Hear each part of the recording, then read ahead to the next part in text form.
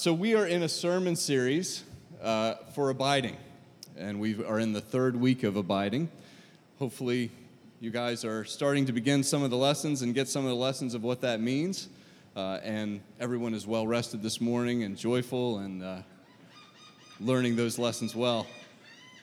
If you're like me, though, it takes a little bit longer. The Christian walk is just that. It's a walk. Bill talked about that a little bit last week. It's a slow pace, isn't it? It's not something that we often get quick jumps ahead. It's something that takes a long time. When I was doing tweens a few weeks ago, we talked about wisdom, and the idea of wisdom's pace is that it's slow, and it has a posture. It's low. We have to humble ourselves in order to get it. And it has a person, and it's Jesus Christ. And that person is the one who keeps us and abides with us. And that's why we're here today, and it's why we can do what we can do. It's why we're empowered. So when we talk about abiding, it's really kind of a strange word. It's one that we don't use much in today's language. So it's helpful to kind of try to figure out a way to define it. And most of the time when we talk about it, we usually talk about it in relation to John 15. That's probably the most familiar passage to most people, and that's where it's the analogy of the vine and the branches. And Jesus says, I am the true vine, and my Father is the vine dresser. And every branch that's in me does not bear fruit, that doesn't bear fruit, he takes away. And he goes on through that and talks about what it means to abide as being a branch in there. So picking up at John 15, verse 8 or 9, rather, if you're in your scriptures, you can look at that, if you're in your Bible. And I'm just going to read that sort of as a reference, and we're going to kind of keep referring back to that analogy just to keep it familiar with you. So John 15, verse 9. As the Father has loved me, so have I loved you. Abide in my love. If you keep my commandments, you will abide in my love, just as I have kept my Father's commandments and abide in his love. And these things I have spoken to you, that my joy may be in you, and that your joy may be full. Does anyone here this morning need to have some full joy? Most of you come in from the end of a summer, and it's either, as Bill talked about in the first week, it's either a time where you were hoping to have rest, and yet you overscheduled yourself and you spent so much time at the beach and everything else that now you're crashing into September and you're like, oh my goodness, what am I going to do through September here as work starts again or school starts again? Or it's the other way, and many people here have seasonal jobs where summer is their busy season and you are just crawling to the finish line, exhausted. I know that there are people here like that today. I'm looking at you, Michael. And Steve, yes, definitely. So if we look at abide as a word, one definition that can come forward is this idea of an unbroken, unceasing fellowship with God that's both positional, that's the idea that we are in the vine, and it's an act of surrender. That's the idea that we yield to that position that we're in the vine, and therefore he can grow through us and produce fruit in us. So that's kind of the loose working definition that we're going to play off of throughout the time this morning. Week one, when Bill started this, it dealt with the idea of positional, right? It dealt with identity. And he said that our identity is the bridge to activity. And that abiding is that bridge. So our identity, often in our world today, we are told that we have to go find our identity. We're told by every Disney movie, we're told by every princess that goes out there and says, oh, you forget what your family says, forget what your culture says, forget what anything else says. You have to look deep inside yourselves, find your deepest desires, and latch onto that, make that your identity, and then find a group of people that will agree with that and surround yourself with them, and that's how you make it forward. But that idea is really a bad idea, isn't it? It doesn't work out real well. In fact, C.S. Lewis has a quote that says, if you look for yourself, you'll find in the long run only hatred, loneliness, despair, rage, ruin, and decay. But if you look for Christ, you'll find him, and everything else will be thrown in with him. In other words, you'll find yourself most fully yourself when you stop trying to find yourself and you go and look for Christ.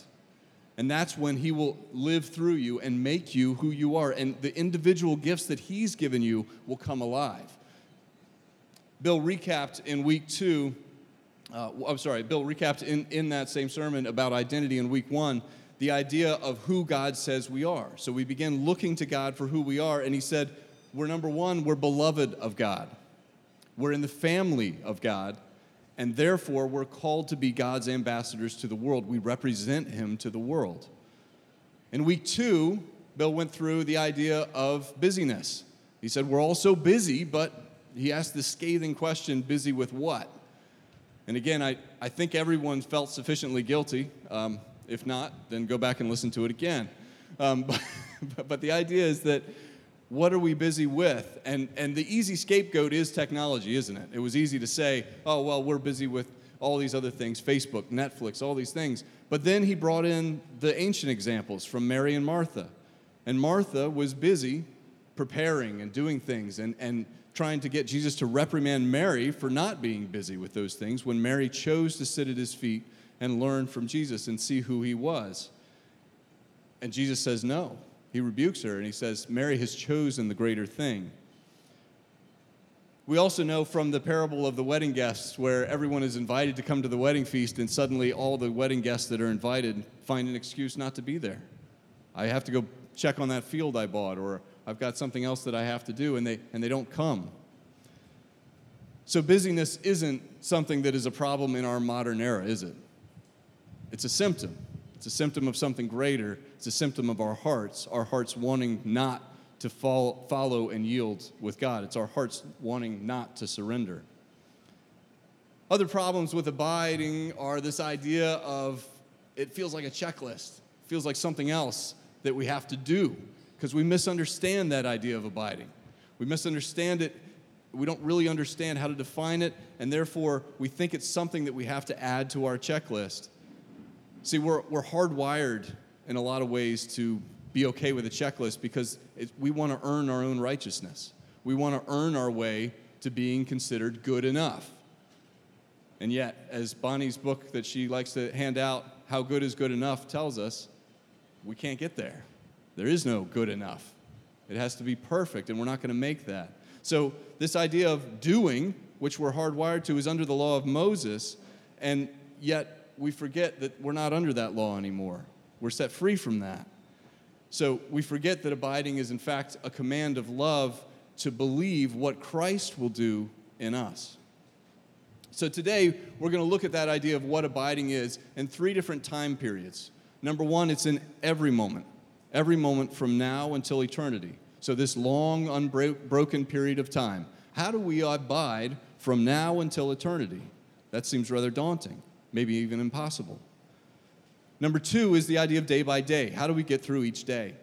And number 3 is at this moment, right now, in this individual moment. So we're going to look at those 3 things. So let's start with every moment. That's from now until eternity. Again, the question is unbroken fellowship with God, unceasing communion with God even possible? What do you think? That was actually not rhetorical. I really wanted to see what you thought. I didn't know. I mean, I know what I think, but what do you think? Do you think it's possible? You're like, I think the answer's supposed to be yes, but I see a lot of this going on. I think the answer's supposed to be yes, right? Yes, the answer is yes, but in our natural state, is it possible? Absolutely not. Why? We can't even keep our thought on one thing for more than 2 minutes, maybe even less in some cases, right? And in fact, there's 2 reasons why we can't do that. One has to do with the nature of man. We can't do 2 things at once, can we? As much as we think we can multitask, science has proven, if you look at neurological readouts, you literally can't do that. It's just jumping very quickly from one thing to another, but you can only concentrate on one thing at a time. So the idea that we can unceasingly be in communion with God, if it depends on our brain constantly praying to God and praying with God, we're not going to make it. We can't do it. Because there are times where we're called, most of us are called to be in a vocation, for example, or to be a parent. And in those moments, we can try to have prayer going on in the back of our minds, but ultimately we have to be, in some cases, fully and totally concentrated on the task at hand. And that's a good thing. Work is a good thing, isn't it? We have toil because of sin and the fall, but work was actually created as something to do with a purpose, and that's a good thing. So we provide for our families. We go to work. We're parents at home. We're parenting our kid. We have to be concentrated on things.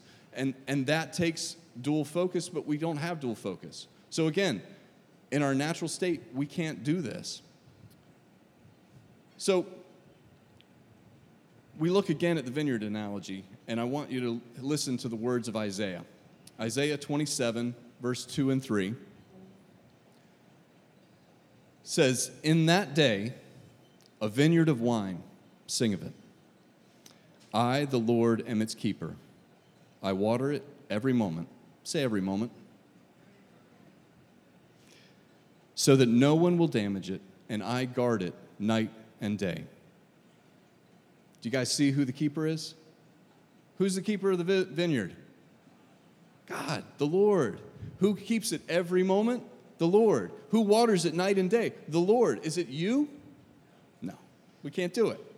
So he is your keeper at every moment. Psalm 121 says, "Behold, he who keeps Israel will neither slumber nor sleep." You have a guard who's watching you night and day, who's tending to you night and day. He is the vine dresser. You're the vine. We need to trust him to keep us, just as we trusted him to save us.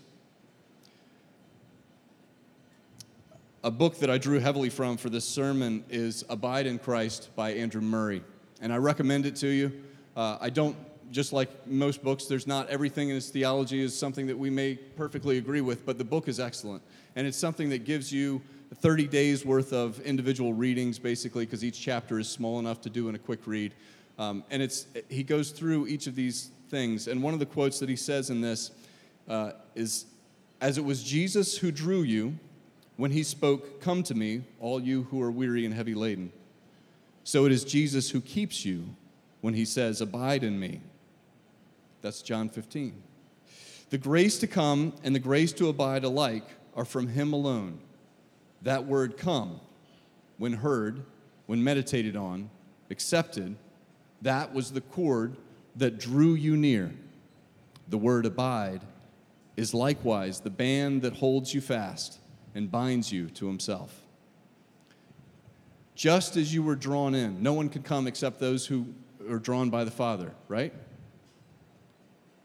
Just as you hear the word 'come,' and he does the work of bringing you, so you hear the command, 'Abide in me,' and he does the work of holding you and keeping you and watering you every moment. So it's not that it's a demanding do, but rather it's an invitation of love. It's an act of trust that is done. There's another famous pastor, locally famous, who recently on a podcast, he said, "All the do's and don'ts are done in Jesus." That was Bill Lackey, by the way. But it's a great quote. All the do's and don'ts are done in Jesus, right? We don't have a checklist anymore. It's done.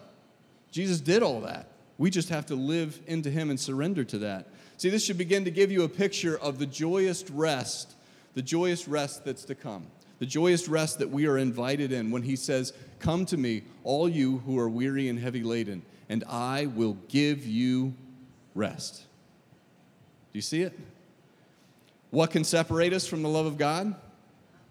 Nothing. Paul says it beautifully, right? Romans 8. Nothing can separate us from the love of God. Where can I go from your spirit? Your right hand holds me fast. If I settle on the far side of the sea, there's nowhere I can go that I can be away from him. He holds us. He keeps us. Are you seeing the theme? I hope so. It's pretty clear. I'm driving it home pretty hard, I hope. So we're kept at every moment by a God that neither slumbers nor sleeps, a God that invites us to call us Father, a God who is the vine dresser, who tends to us. Can you see how that ends fear? Do you see how that ends anxiety? We don't have to plan. This idea of our plan for the future, it doesn't make sense. The future that we're predicting, that we're worried about, that we're worried of holding on to so tightly, isn't necessarily the future that's going to happen. We lean in and we trust that God has tomorrows. So that brings us to the idea of being kept, being adoring, right? So, sorry, lost my place there. See, when Bill asked me to do the sermon, one of the things that he said was he wanted to make it about adoration, abiding as adoration. And the natural fruit of abiding with Christ is that you begin to adore him. But what I kept missing as I was trying to write this thing and he got on a plane and left me alone was that it's not necessarily first about us, is it? The story of the Scripture is never about us first. It's about God first. It's His love story. It's His rescue plan. It's His pouring into us and rescuing us and pulling out. And the idea of abiding as adoration, well, it starts with Him adoring us. And so as I was praying through this sermon, one of the things that really struck me, and I felt like God was like, this is what I need you to drive home, is that He adores you. The Father adores you. He wants to spend time with you. It's not about us getting up in the morning and checking something off so that we have done it and we can get empowered and go on our way. It's literally that He, the one who created the heavens, who hung the stars, who created the galaxies, wants to spend time with you because He adores you. The adoration isn't ours to start with. We love not because we're just made that way. We love because He first, what? Loved us. We love because He first loved us. We adore because He adores us. We don't have the power to do that without Him. We're created to glorify Him. That's man's chief end, right? Breton will tell you that, Dr. Palmer. We're adoring because He adores us. He delights in you. He rejoices over you with singing. That's what Scripture tells us. He dances over you. You are His beloved. Can you feel it? If you've never sat on the front porch or in bed at night or wherever, driving, and said, Lord, show me your love for me, and felt Him smile at you, I invite you to do that. Start this week. He'll show up. He will. Often at inopportune times. I'll be honest, we were driving down 95 South one day on a trip. We're about to cross the Susquehanna Bridge, which, as you know, takes a little bit of concentration, particularly if there's crosswinds on 95 South and there's a lot of traffic. And I'd been discouraged. I'd been frustrated. I hadn't felt God's presence in a while. I hadn't really known a lot of things. I was in a very discouraged place in life. And I was praying with my wife. Jess and I were praying as we drove down the road. And I said, Lord, I just need to see you. I just need to feel you. It's been so long. And He showed up. He showed up in a big way. And as I tried to keep the road straight in front of me through blurred eyes as tears came forward, I had to ask Him to hold back just a little bit because I didn't want to drive off the bridge. I wanted to meet Him, but not maybe right that moment. The idea is He will show up. He's waiting to adore you. He's waiting to dance with you. So let's look at day by day. That's every moment. He keeps you. He adores you. He's longing to spend time with you. So day by day, Exodus, I want to spend just a moment there. When the Israelites were wandering in the desert, they had no provisions. It's the desert. It's hard to find food in the desert. And who shows up? This is a softball. God, yeah, right. We knew that, right. It's always the right answer. Jesus, God, okay. He shows up and He says, the people shall go out and gather a day's portion each day. You see, He made food appear on the desert floor. Manna. Manna, which means what is it? We don't know. It's food. It was nutritious. It was there. It was plentiful. And you could gather it in. But you could only gather how much? You guys remember?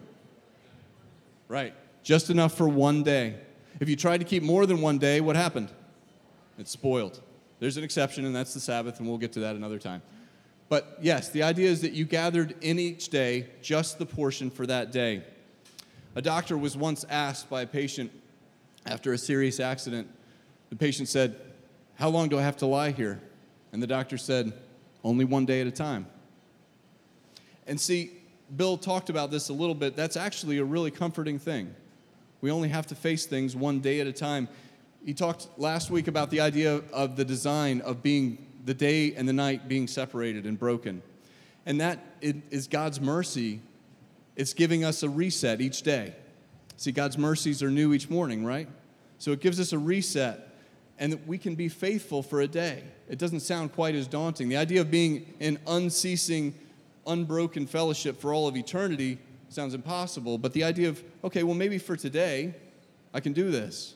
Many people who have wrestled through addiction can grasp this concept pretty clearly and quickly, right? They understand that it's difficult to say, okay, for the rest of my life, I won't do this, take a drink, take drugs, do whatever it is that you're addicted to.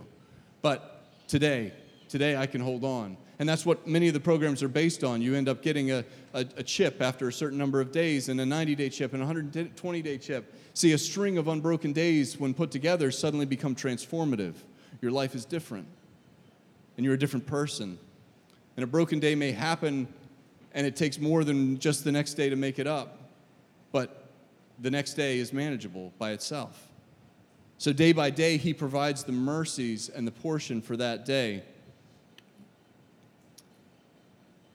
However, if you're like me, by 9:15, you may be stressed. So in the morning, you're like, okay, your mercies are new, I can make this. And 9:15 rolls around, and suddenly you realized how much money you lost that day, or something else happened, and someone else frustrated you. And so now we go to at this moment.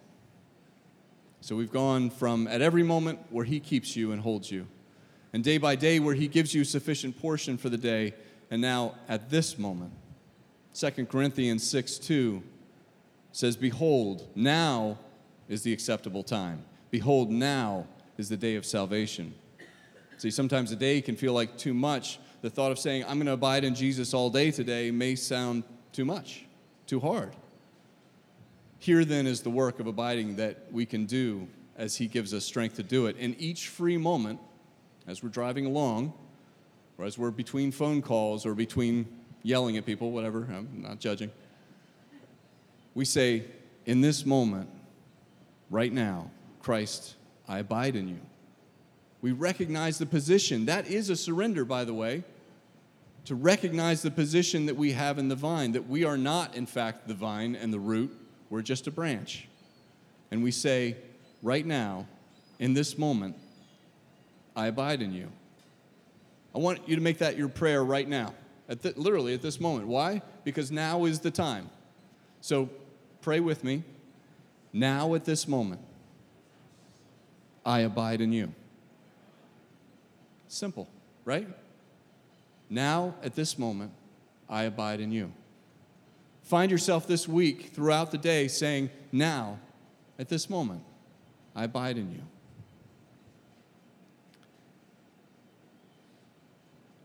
These nows begin to add up, and they begin to create moment after moment, and they create day after day, and then year after year. And we begin to see how each individual moment adds up to a lifetime. But that's too much to look at. Look at now, right now, and say, right now, I abide in you. What about when I've messed up, and I've fallen, and I've sinned, and I know it? No better time. Because positionally, you haven't changed. You are still in Christ. So even in that moment, although maybe blushing, you say, Lord, in this moment, I abide in you. And you begin a string new. And you begin to walk new in his mercies. This abiding, then, leads us to a stillness of soul. Because we begin to rest. And we begin to realize that we can lay down our checklists a little bit. And we can walk fully in his love. And yet still I can hear you guys asking, but surely there's something I have to do. There's some checklist I have to do. First of all, don't call me Shirley. It's not my name. But the question is, what did John 15 say? Apart from me, you can do nothing. Apart from me, you can do nothing.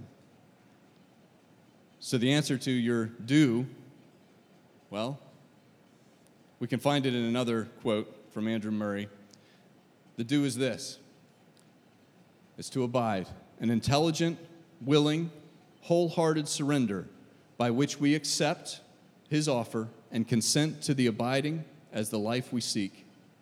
Abiding in Jesus is nothing but the giving up of oneself to be ruled, taught, and led, and so to rest in the arms of everlasting love. Hopefully you heard it surrender. That's the work. That's your checklist. Your checklist for the day is 1, surrender. It's a concept that we're not very keen on. It's something that it's not very popular to talk about in today's culture, surrender. In fact, in American culture, we really don't even understand the word. We think of commitment, or we think of contract. We think of agreeing to terms that we like, negotiating. Those of you who were in the Spirit Walk class with us remember this when we went through the book by Steve Smith called Spirit Walk. He says surrendering is the idea of taking a blank contract, a blank page, and signing it. And you protest. You say, but God, I want to know what the terms are. He says, just sign it. I'll fill the terms in as we go. And the idea is that it's a difference between a commitment, which we understand, and a conquering king coming in and saying, you need to surrender. I'm in charge. And you saying, okay. There's an idea that when man and God are working together in some kind of a partnership, each must do his own part. But how did Jesus display it for us? Earlier in John, just a chapter before even, actually maybe even in the same chapter, I suddenly can't remember, but Jesus was dependent on the Father. I think it's John 8. He says, I don't say anything that the Father doesn't tell me, and I don't do anything that the Father doesn't show me. I see what the Father's doing, and that's what I do. I say what the Father says. He was dependent on the Father for his words, and he said, I abide in the Father. And so, just as I abide in the Father, you abide in me. So the only thing we can do by ourselves is, in fact, sin. Sorry. Bad news, right? But another quote says this, as he ceases from self-effort, faith assures him that God does what he has undertaken and works in him. Remember the scripture? He says, the good work that I've started in you, I will what? Complete it. I will bring about to completion. And what God does to renew and sanctify and to awaken all his energies to their highest power. So, in proportion to our yielding, as a truly passive instrument in the hand of God, we will be wielded as the active instrument of God's almighty power. The soul in which that wondrous combination of perfect passivity with the highest activity is most completely realized has the deepest experience of what the Christian life is. When we yield ourselves to him, he uses us the most. Suddenly we become enlivened, and the activities, the works, the following of his commandments suddenly become incredibly easy. They're just an overflow of what's already in there. He says one of the greatest commandments is to love one another. That's hard, right? Let's be honest. Sometimes it's really hard, depending on who you are or depending on who you're with. It can be really hard, but he gives you the strength to do that the more that you abide in him, and it doesn't become hard anymore. Suddenly, the people that you think are unlovely or unlovable, you suddenly have a compassion for and a need to reach out to. See, to be found in Christ, which is, by the way, what it says, abide in me, not with me. Abide in me. So to be found in Christ, we must surrender and die to ourselves, to rest and fully live. See, in order to be a Christian, all you need is need, right? All you need is nothing. That's the quote. All you need is need. All you need is nothing. But the problem is, most people don't have that. See, we all want to bring something. We want to bring our resumes. We want to bring our qualifications. We want to bring our talents because we're so awesome. And we are, but only because he's created that. And the awesomeness is only when he is working through us. We want to bring our resumes, but as we'll talk about in just a minute, in Philippians 3, Paul talks about the idea of leaving your resume alone and counting it as rubbish in order to know Christ. Because we can't bring anything to the gospel. The gospel is all you need. Come to me, all who are weary and labor and are heavy laden, and I will give you rest. For I am gentle and lowly in heart, and you will find rest for your souls. For my yoke is easy, and my burden is light. That's a joy-filled life. That's a restful, joy-filled life. And through that, we find the most activity. See, only through surrendering wholly to King Jesus can we find the rest of abiding.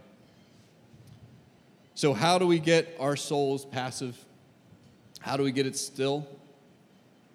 Well, we're going to start by being a forgetter. It's not a real word, but we'll go with it. And a rememberer, also not necessarily a real word, but we're going to go with that too. So we're going to be a forgetter and a rememberer. How do we do that? Well, that's where we're going to jump into Philippians 3. So if you got your text, go to that real quickly. I'm going to sum it up for you. Philippians 3 starts with rejoice in the Lord. It's easy. Not really. But then he goes on to say how. He says, put no confidence in the flesh. See, your identity doesn't start with you. Remember, we talked about that. He says, I'm a Hebrew of Hebrews. He says, I did all things. If anyone has reason to boast in the flesh, it's me more than anybody. But whatever was my gain, I count it as loss, garbage, rubbish, so that I may gain Christ and be found where? In him.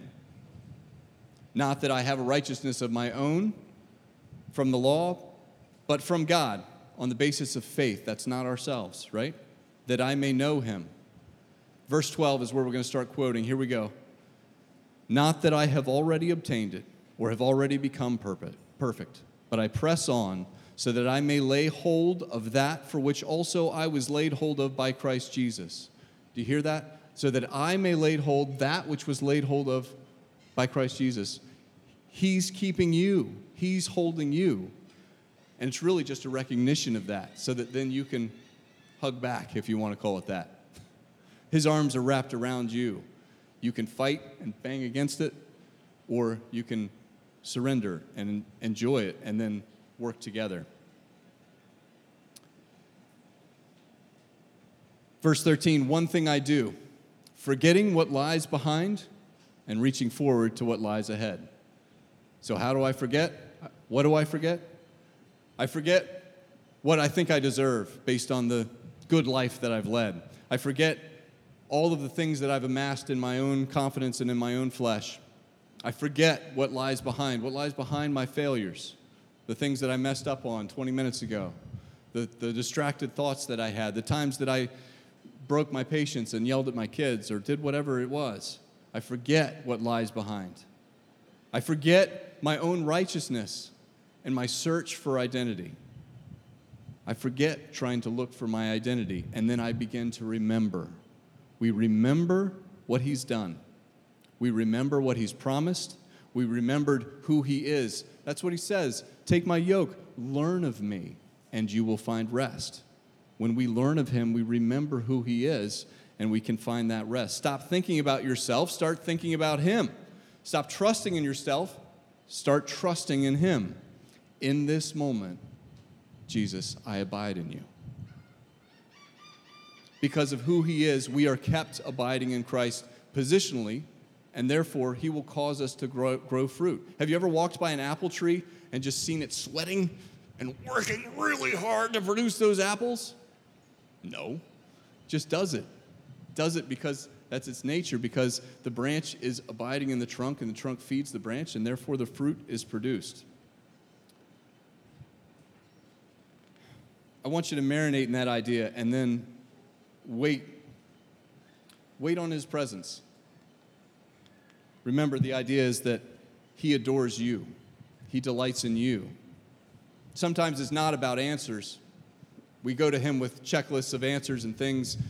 Lord, tell me how to do this. Give me wisdom for this. Give me that. And that's a good thing. It's the right place to go. It's the right place to go with your anger. It's the right place to go with your confusion. It's the right place to go to ask for wisdom. But often we go so much with answers that we forget the idea that he just wants to sit with us. When you're in love with somebody, you just want to spend time with them. Sometimes it doesn't matter what you're doing or where you're going. Just spend time with him. Feel that song over you. When we're in love, it rarely matters what we're doing. When you spend time with him, you become a better person, a better version of yourself than you could ever be by reading all the self-help books in the world. Last week, Bill ended by saying this: want to be a better parent? He said it's not about being a better butler for your kid. It's about finding quiet and rest for your soul. A better spouse, it's about finding quiet and rest for your soul. Greater joy, quiet and rest for your soul. Peace, quiet and rest for your soul. Grow in love, quiet and rest for your soul. Well, where do we find quiet and rest for our soul? In Christ, by abiding with him. So do you want to be a better parent? You spend time with Christ. You want to be a better spouse? You spend time with Christ.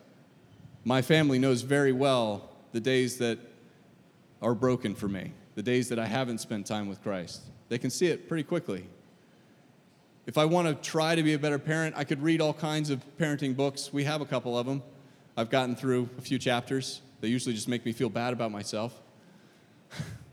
I can't do it. You see, all the self-help books in the world won't help you the way spending time with Christ has. His disciples, when they were brought up to speak before people, suddenly people recognized that it sounded as though they were educated, but they said, well, wait a minute, these are uneducated men. But they knew the scriptures really well, and then they were recognized as ones who had spent time with Christ.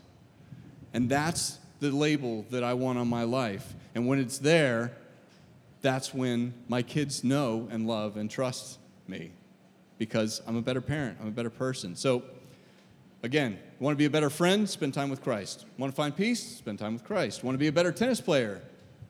No, practice. You got to practice. I'm sorry, that has nothing to do with Christ. All right, big takeaways. God will keep you because he adores you. He will give you the portion for each day. We can surrender each moment, and he can work in us. Psalm 91 begins with this: he who dwells, and that word dwells is abide, surrender. It can be translated of all of those things. He who dwells or abides, surrenders, in the shelter of the Most High will rest. That's stay fixed, be secured, abide also, remain stable. He will rest in the shadow of the Almighty. I say to the Lord in adoration, my refuge, my fortress, my God in whom I trust. I can confidently rely on you, right? This week, I pray that he brings fruit in you. I know that what it's going to do is lead to next week where we talk about what it looks like to actually spend time with him. And when you have spent time with him, suddenly doing the things that he commands are easy because it's written in your heart and you just want to do it because you want to please the one whom you love. So that's obeying. We hear, we obey, and then we share, because when you're in love and you're loved and you don't care who knows it, that's Elf, you begin to share it with people. And that's what next week's going to be about, is the idea of spending time with him, what that looks like and what the overflow is. Would you pray with me? Jesus, we abide in you, even now. I pray, Father, that this week our eyes would be open to that truth. I pray for each of us that we would find rest in you as we learn of you. You say you will give us rest. I pray that the joy of knowing you, the joy of realizing that you delight in us, that you adore us, Lord, that would push out any fear, any anxiety that seems to be plaguing our day. I pray, Lord, that as we walk through the trials of the week, many of us are sick. Many of us have lost loved ones recently. I pray, Lord, that we would recognize that we abide in you. And through that, Father, we would find rest and stillness of soul. In Jesus' name, amen.